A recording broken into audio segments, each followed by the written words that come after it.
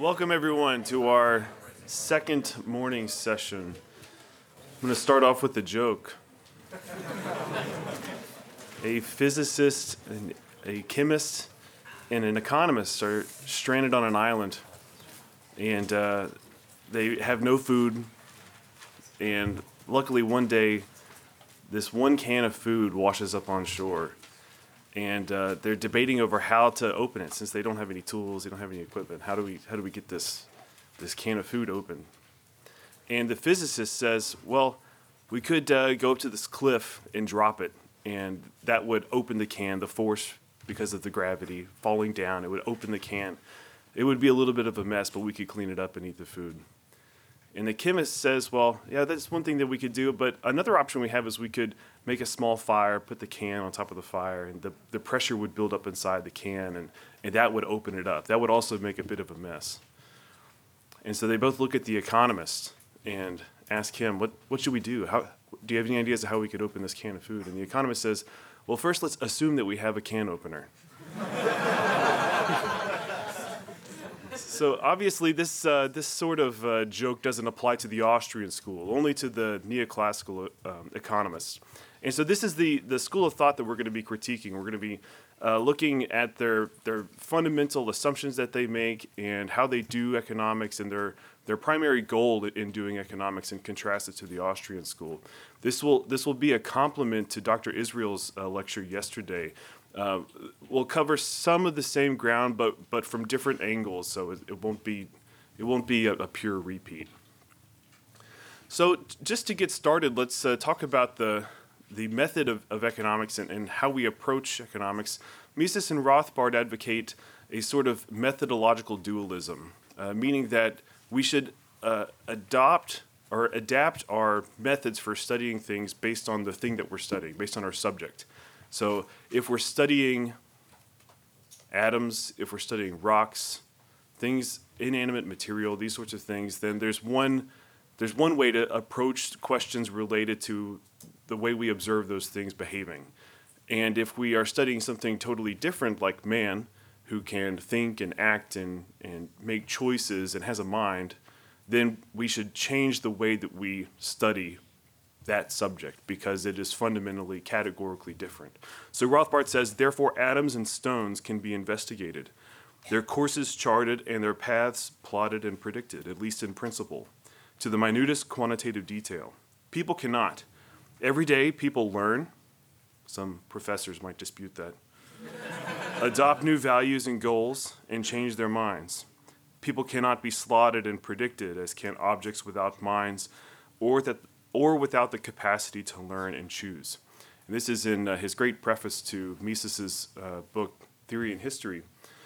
And the idea here is, the reason I put this out here is because in the neoclassical branch, the neoclassical school of economics, they have adopted the methods and the methods of the natural sciences. They have what's called physics envy, where they want to use the calculus, they want to use all of the precise measurement and have laboratory experiments and settings and assumptions in the way that they do economics. And Rothbard and Mises showed that this is totally incorrect. We can't do that because our subject matter is fundamentally different than the subject matter of the natural sciences. So it's a little bit difficult to define starting points and endpoints for some schools of thought. So I have just this sort of a general timeline that gives you what we think of when we think of neoclassical economics, when it started, and who were the main players. So you've probably seen these terms have been used so far this week. There's the classical school.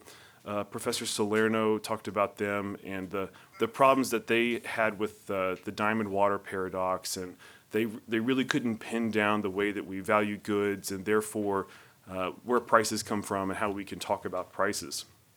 And then finally, we had the marginalist revolution, in which William Stanley Jevons, Karl Menger, and Leon Walras, they independently discovered a new way of thinking about human choice and behavior that's based on the margins. It's based on valuing discrete goods, or actually not always discrete in Jevons and Walras' case, but valuing goods on the margin. So like we make decisions over a specific quantity, and that's how we should think about valuing them and pricing them. So I intentionally drew this arrow to come from Jevons and Valra, and I put this little asterisk next to Menger. And the reason why is even though we typically lump them together as these three big players in the marginalist revolution, Menger really was doing something fundamentally different. The way he approached the science of economics, the way he answered the questions was different. He employed what's called a causal realist perspective in doing economics. And what that means is that he was interested in the fundamental cause and effect relations. In fact, he started off his principles of economics with a broad sweeping claim about how all things are subject to the laws of cause and effect. And the realist part is referring to the fact that Menger was trying to explain and make sense of real world phenomena. So he was trying to explain how prices that we can actually see emerge and how they might change and what are the conditions by which prices and other economic phenomena change. So it's a causal realist approach, as opposed to the approach by Jevons and Valra, which was highly mathematical. So Jevons and Valra, they sort of pioneered the use of math in economics.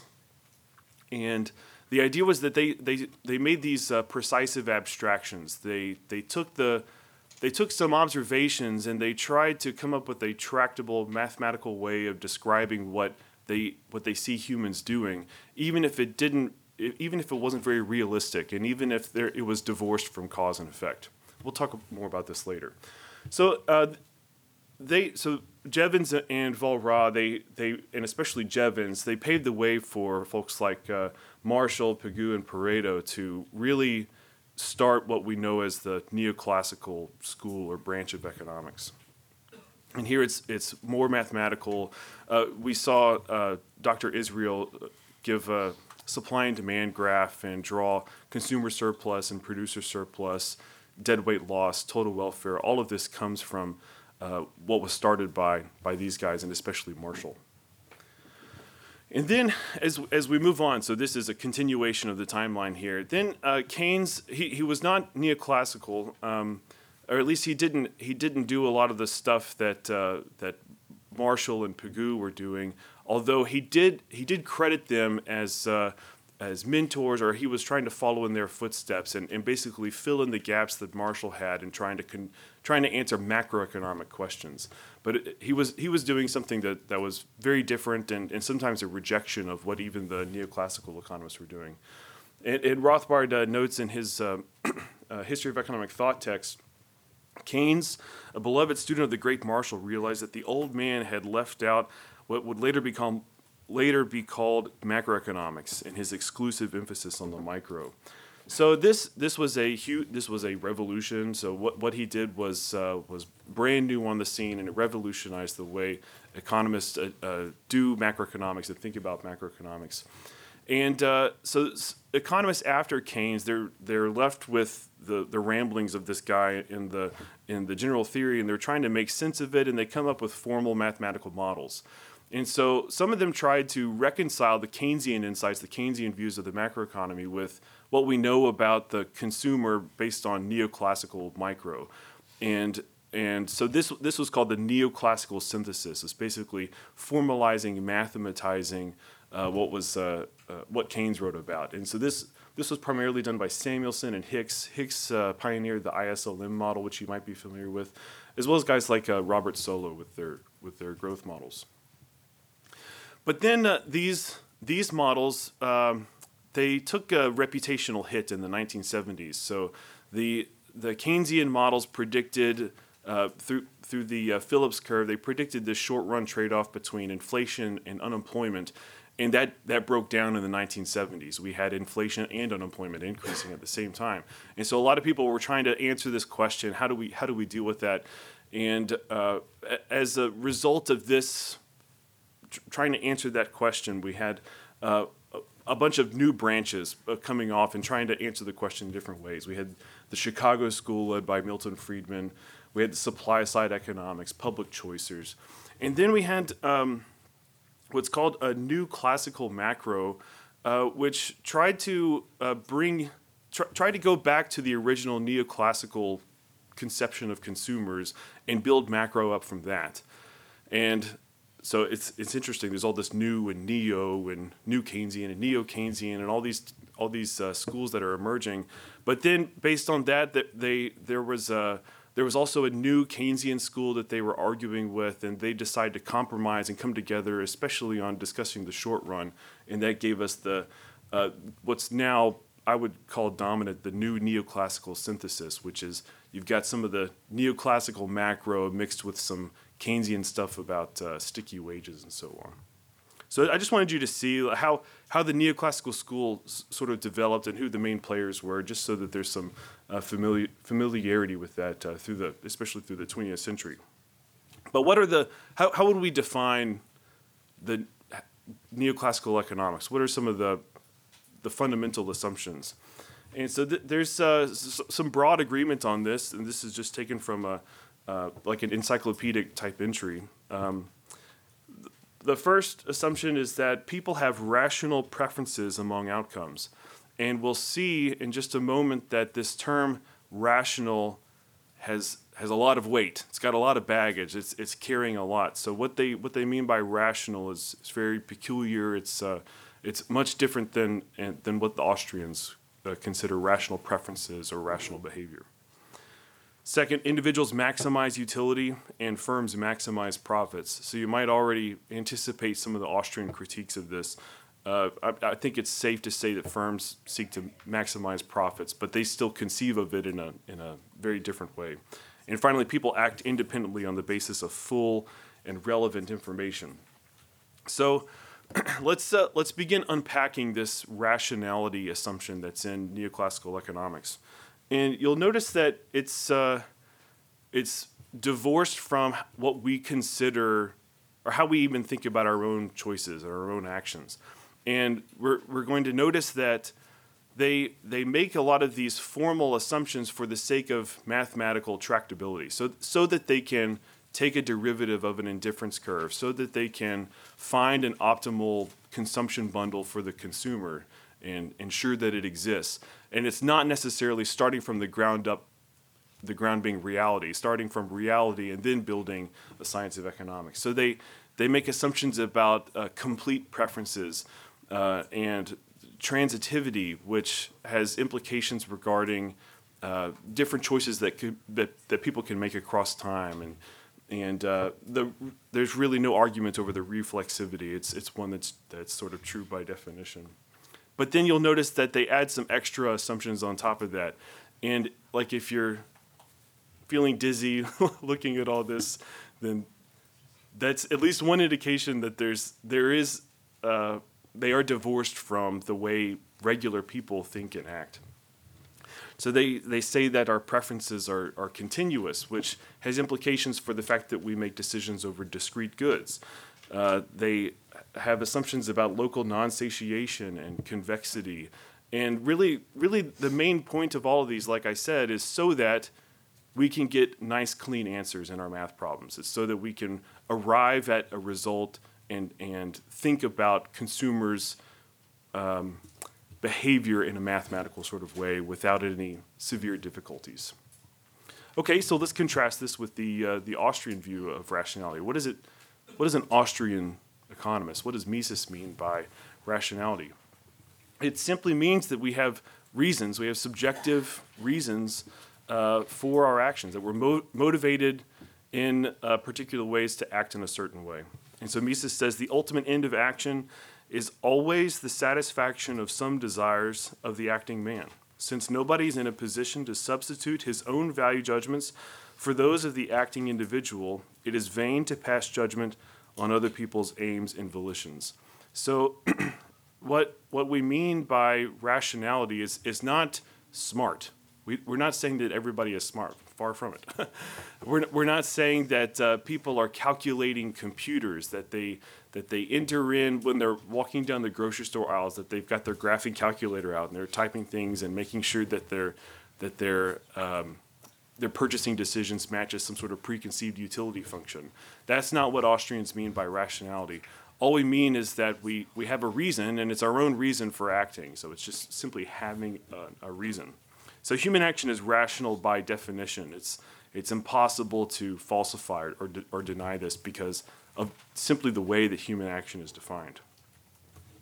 Okay, so where do these assumptions, starting assumptions, take the neoclassical economists?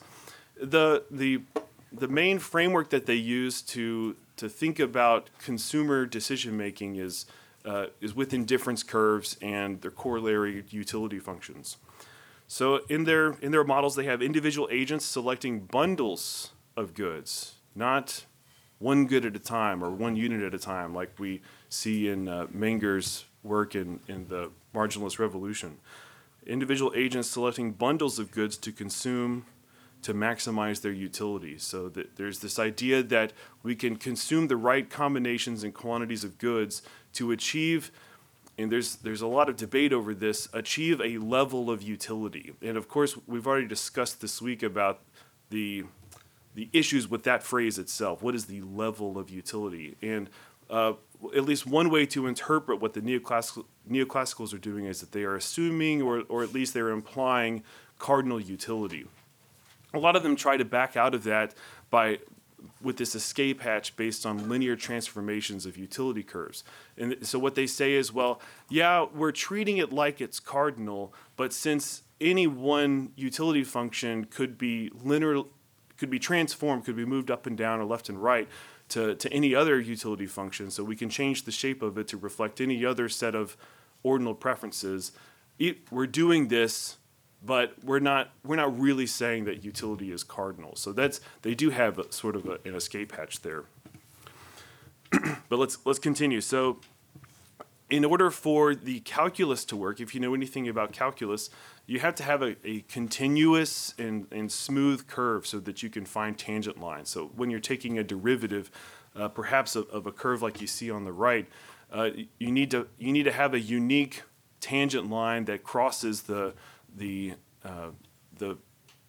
function that you're considering at one unique point.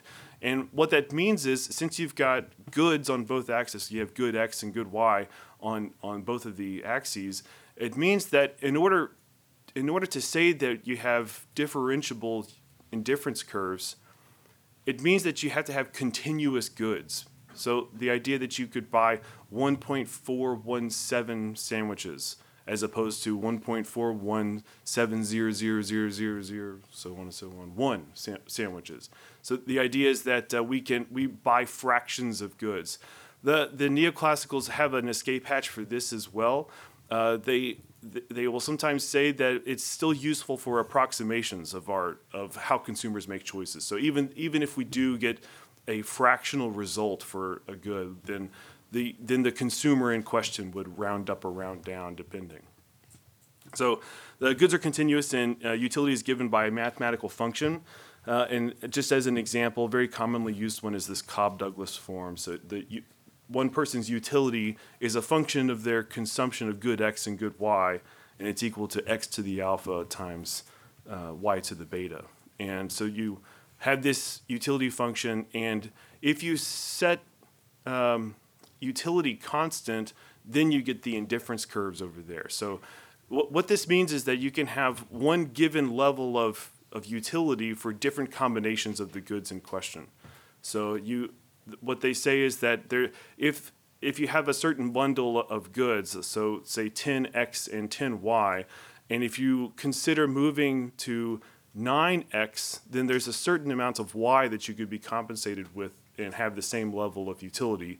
Said another way, you would be indifferent between those two combinations, those two bundles of goods. Okay, our choices are constrained by a budget, and the budget line is a line. It's linear, and so we find the tangency. We see where we try to get to the highest indifference curve based on what we're allowed to with our budget set.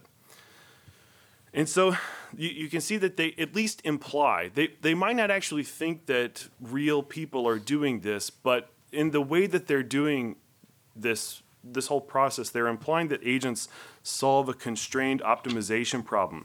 So you have to maximize your utility, achieve the highest level of utility that you can while you're constrained by a budget. And so just to do like one, I've got some points against this, pointing out some issues with this, but let's just do like one big picture sort of reflection here. How many of you do calculus when you're walking down the aisles of the grocery store? Okay, you people. Some people raise their hands. So, of course, we don't do this. We don't think about these sorts of things when we're making decisions, and so that's at least one proof that this sort of way of thinking about the way consumers make choices is divorced from reality. And I think even some neoclassical economists would agree with that statement. Say, yeah, it's divorced from reality, but it's helping us achieve our other goals. And we'll talk about those other goals in a second. Okay, but before that, let's contrast to the way we think about consumers and consumer decision-making in causal realist or Austrian economics. So we say individuals act to bring about a preferred state. So there's this very tight connection. It's inextricable, the connection between action and preference. In fact, Murray Rothbard famously claimed that our preferences are only demonstrated in action. So in the Toward a Reconstruction of Utility and Welfare Economics that was cited by Dr. Israel yesterday, he emphasizes this claim. Preference can only be demonstrated in action. Action is the use of means for a purpose. So there's the rationality aspect here. The attainment of an end. Notice it's not to achieve a level of utility. It's not to maximize a utility function subject to a budget constraint. In action, less important ends are foregone to attain more important ends. So the sort of thing, the sort of way that we conceive of consumers making decisions is based on discrete margins, and we're making qualitative judgments. And when we walk down the grocery store aisle, we consider what we're being asked to forego, what are we being asked to pay in monetary terms in exchange for the good that we would receive. And that's all. That's it. So we don't make grand assumptions about the completeness of preferences or the transitivity of preferences or all of these other assumptions. All we really need to know and really need to explain and talk about is the fact that one choice was made. Yes, I will accept this jar of peanut butter in exchange for the amount of money that's being asked of me. So that's it. It's bounded, but it's powerful because it is causal and realist. It's not divorced from reality. Okay, so now let's do some real criticism here, some real comparisons at least. So the two approaches are definitely answering different questions. In the neoclassical approach, the goal is to model behavior for the sake of making good predictions. So, and this is really highlighted by Milton Friedman. And what he claims is that the goal is for us to be able to make good predictions about how humans behave. And this goes back to the adoption of the methods of natural science. So the goal in natural science is to make good predictions about how different things will behave, depending on the field. And so the way neoclassical economists have translated that is, well, we want to make good predictions about how people behave. So we want to be able to make good predictions. And so if we have mathematical models, then we can use stats and regressions and econometrics that we learned about yesterday to extrapolate and say, here's our best guess of how people will behave in different circumstances. Or even how they might respond to policy. In the causal realist perspective, the goal is to explain and understand real-world phenomena. So we see there's a big difference there. Consumer behavior is explained in different ways. In the neoclassical approach, we see that consumers use or act as if they use calculus to make decisions. And like I said, in the causal realist approach, we say that consumers make qualitative judgments over discrete options. The elements, the things that we're choosing over, are conceived in very, very different ways. In the neoclassical approach, they have continuous goods, and they're consumed to achieve a certain level of utility. And in the causal realist approach, we have discrete goods that are consumed to attain a unique end. And actually, I could make this this comparison even more striking, in the neoclassical approach, it's all about bundles. So to say that continuous goods are consumed, that's actually not even quite right. They say continuous goods as elements of a bundle of goods are consumed to achieve a certain level of utility. And this has really important implications for just the way we think about diminishing marginal utility, which is a necessary element or necessary conclusion in Austrian economics, but it's something that just has to be imposed as an assumption ex post in the neoclassical sense. And finally, the scope of the consumer's knowledge is very different. In the neoclassical approach, in order for you to have indifference curves over all of these different quantities of goods and over all the goods, what they're assuming or implying is that the consumer has knowledge of all possible bundles, knowledge of all goods. And so to make even one decision about the purchase of one good, it means that you have to rule out an infinite number of alternatives, which is very, very strange. It's not how we make decisions. In the causal realist view, the consumer only necessarily considers the end attained and the highest ranked end foregone. So we're just thinking about the chosen state of affairs and the best possible alternative state of affairs that we're foregoing by choosing one course of action. So Austrians have a lot of critiques of the neoclassical approach centered on different aspects of it. One fundamental disagreement is just the concept of indifference itself. So if you read Rothbard in the article I mentioned earlier, you'll notice that he points out that indifference cannot be demonstrated in action. There's no way for us to show by acting in choice that we are indifferent between things. And so what that means is that the neoclassicals are doing something different. They're thinking about preferences in a different way. For them, it must be like this sort of psychological, not really a state of mind, but just almost like what you would get from survey data. So like if you just ask somebody, what is your preference between this and that? And if somebody's like, they just sort of shrug their shoulders and say, well, I don't know, I'm good either way, which is something that we do, sometimes. Like, I don't care where we go to dinner, you guys pick. That's what the neoclassicals are thinking about when they're thinking about preferences. It's just what might be stated or what might pre-exist in our minds before we actually go through with choices. However, like I said, for Austrians, it's preference and choice they're connected and they're integrated in a way that they can't be separated. That's what integrated means.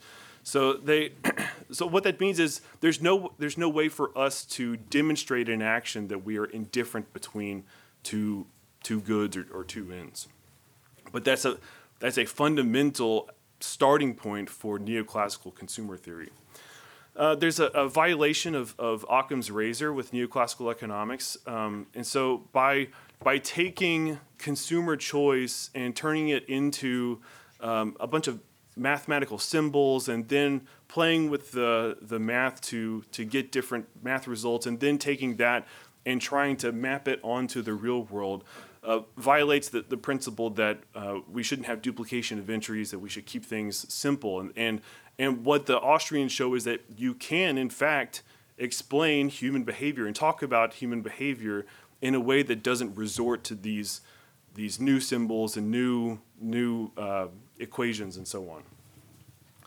There's in the Austrian school, there's healthy respect for the boundaries of economics, but that doesn't exist. So notice that in my description of the way neoclassicals think about indifference, it's appealing to psychology. And throughout the neoclassical field, the way they do things, they have to make very precise abstractions. They have to say that people act in a certain way, and the reason that they make those assumptions is so that they can have models that spit out results that allow them to make predictions.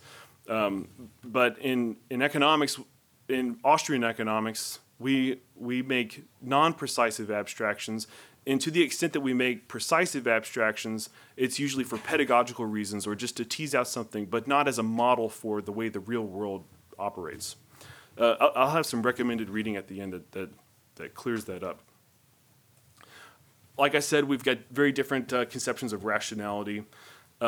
With marginal utility, and especially diminishing marginal utility, it's not necessary. It's something that has to be added in ex post in the neoclassical framework, but it's something that's logically true. It's something that we derive through the steps of starting with human action and thinking about the way that humans behave. Diminishing marginal utility must exist, but it's just something that has to be.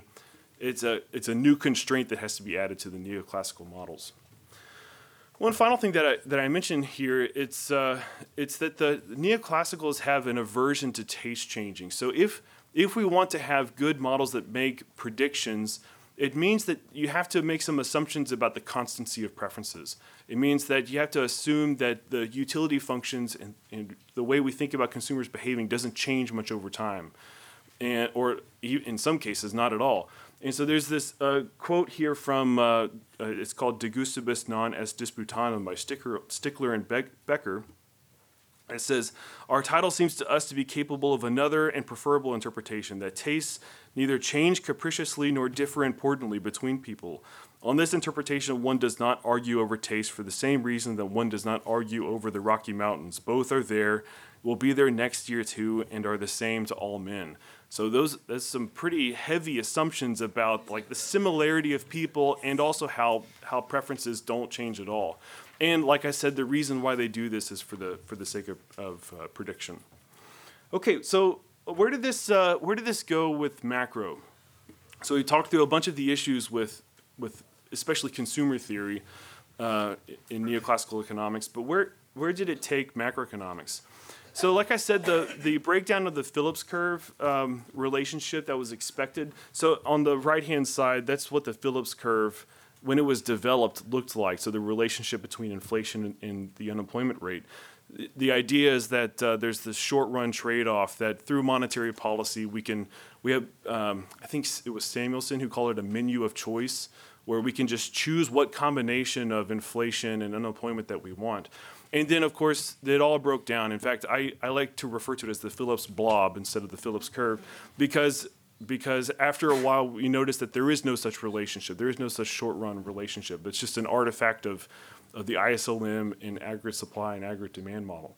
But either way, so this broke down empirically in the 1970s, and so economists started suspecting issues with the Keynesian system. If only they had asked us about it.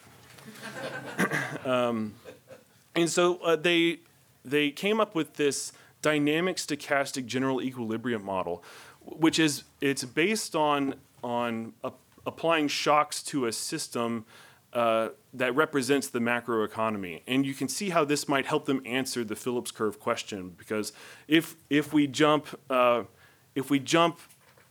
the diagonal direction this way, then we can just blame it on a shock. We can just say that there was, for example, there was a supply shock that caused us to move to a new level, and so now the new Phillips curve is somewhere else, and that's why it looks like it's a blob. It's still a curve, but it's just moving around because of shocks.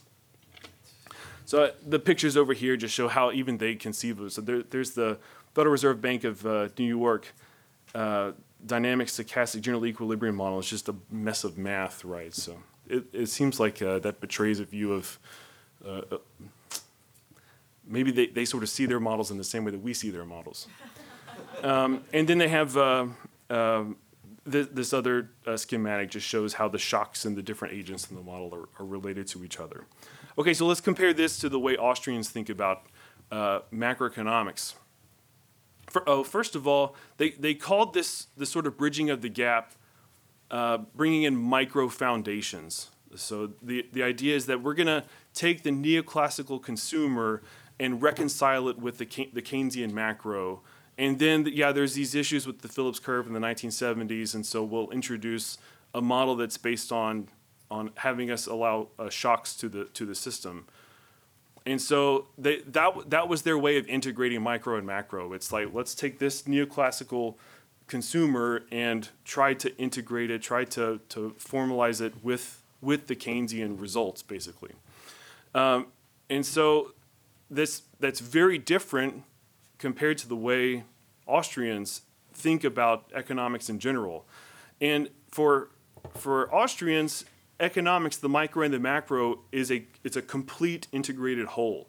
So we do start at the individual level, and then from there we can move on up through diminishing margin utility and talking about market prices and profit maximization, talking about where money comes from and what banks do, all the way up to things that we can call economy-wide phenomena. So it's all an integrated whole. It's not just plucking this mathematical model out of micro consumer theory and plucking it into a totally separate macro model. That's not what Austrians think about when we think about a macroeconomic way of looking at things with micro foundations. It's all an integrated whole. So in Austrian macro, we've got von Bauwerk's concentric circles. These are all just different ways that the structure of production has been depicted.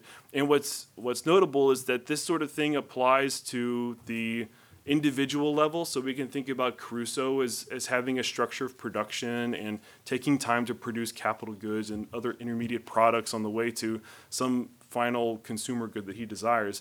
But we can also think about it applying to a macroeconomy. So we can think about, for a whole economy, there are stages of production and capital is being produced on the way to making a large mass of heterogeneous consumer goods for consumers.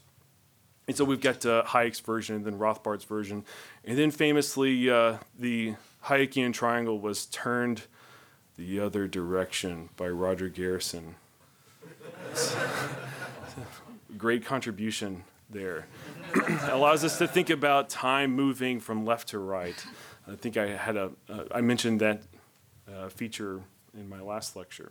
So this is how Austrian economists think about the macroeconomy, very different from the way that the neoclassicals do and what we see in the new neoclassical synthesis. Okay, so where has this taken the neoclassical economists? Where has this taken the mainstream?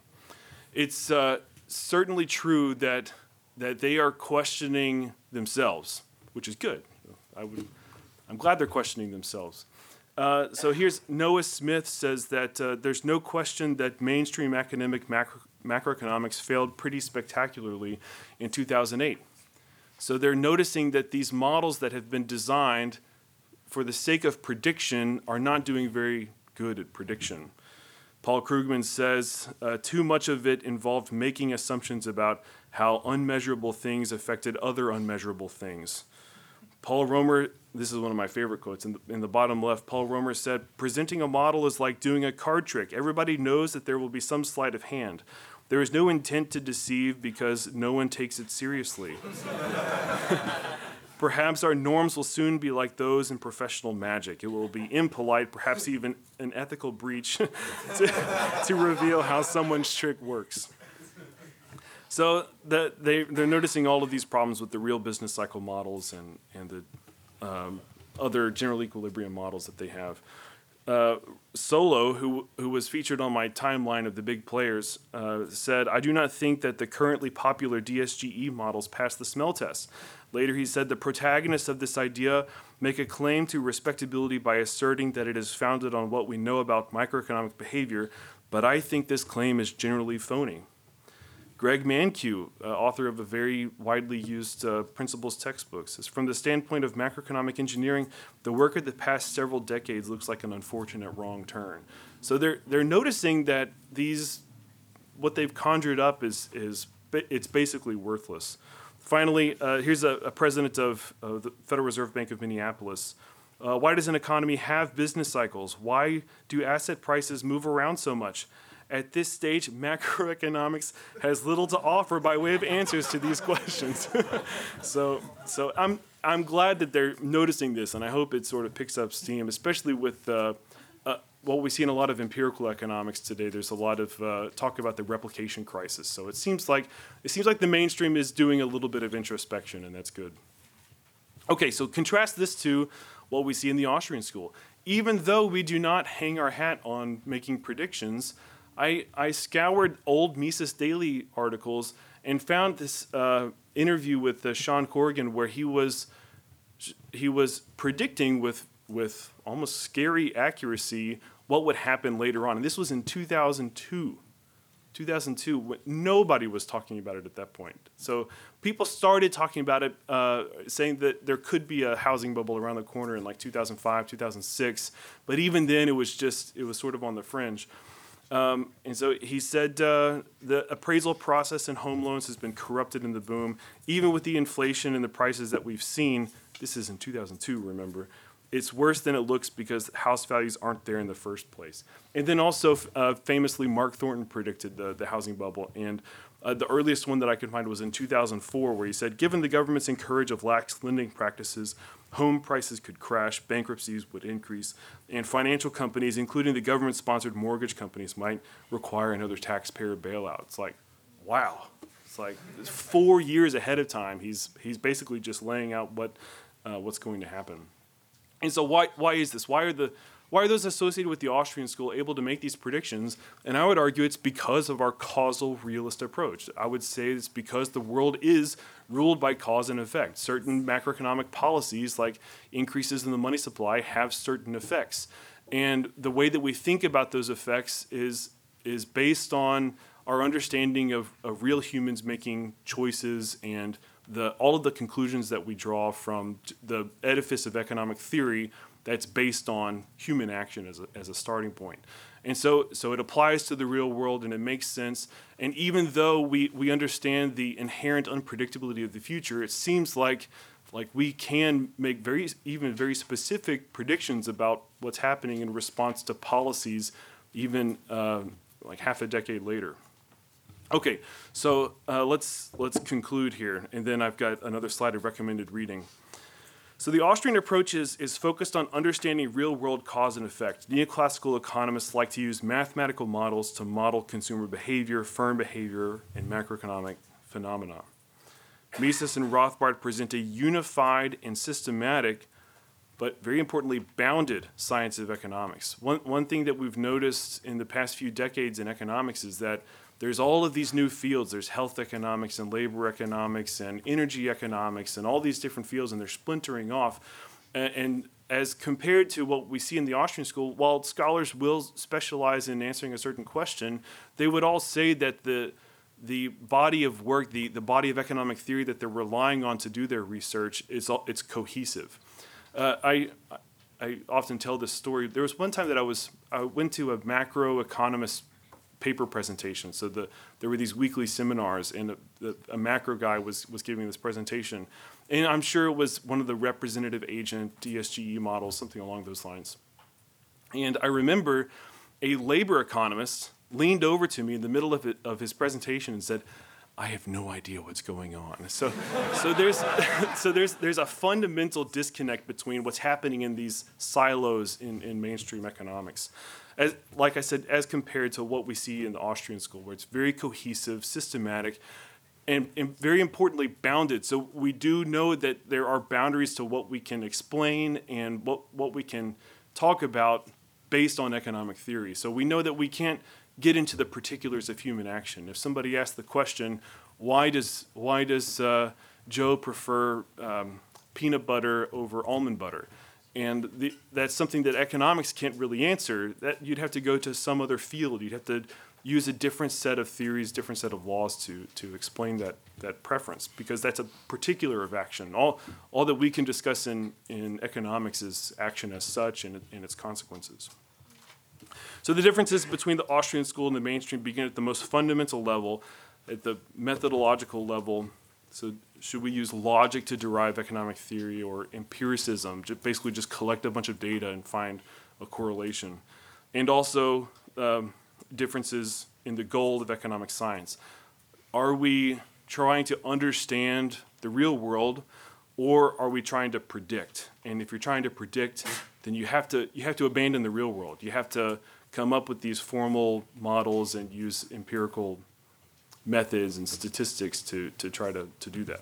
Okay, so here's some reading. If you're interested in this topic, Roderick Long has one of my favorite articles. It's called Realism and Abstraction in Economics, Aristotle and Mises versus Friedman. And here he's talking about the the difference between precisive and non-precisive abstractions, and what we achieve by, in Austrian economics, what we achieve by having non-precisive abstractions. So what this means is, in order for us to think about the real world, we have to simplify things so much, because the real world is very complex. We can't just map.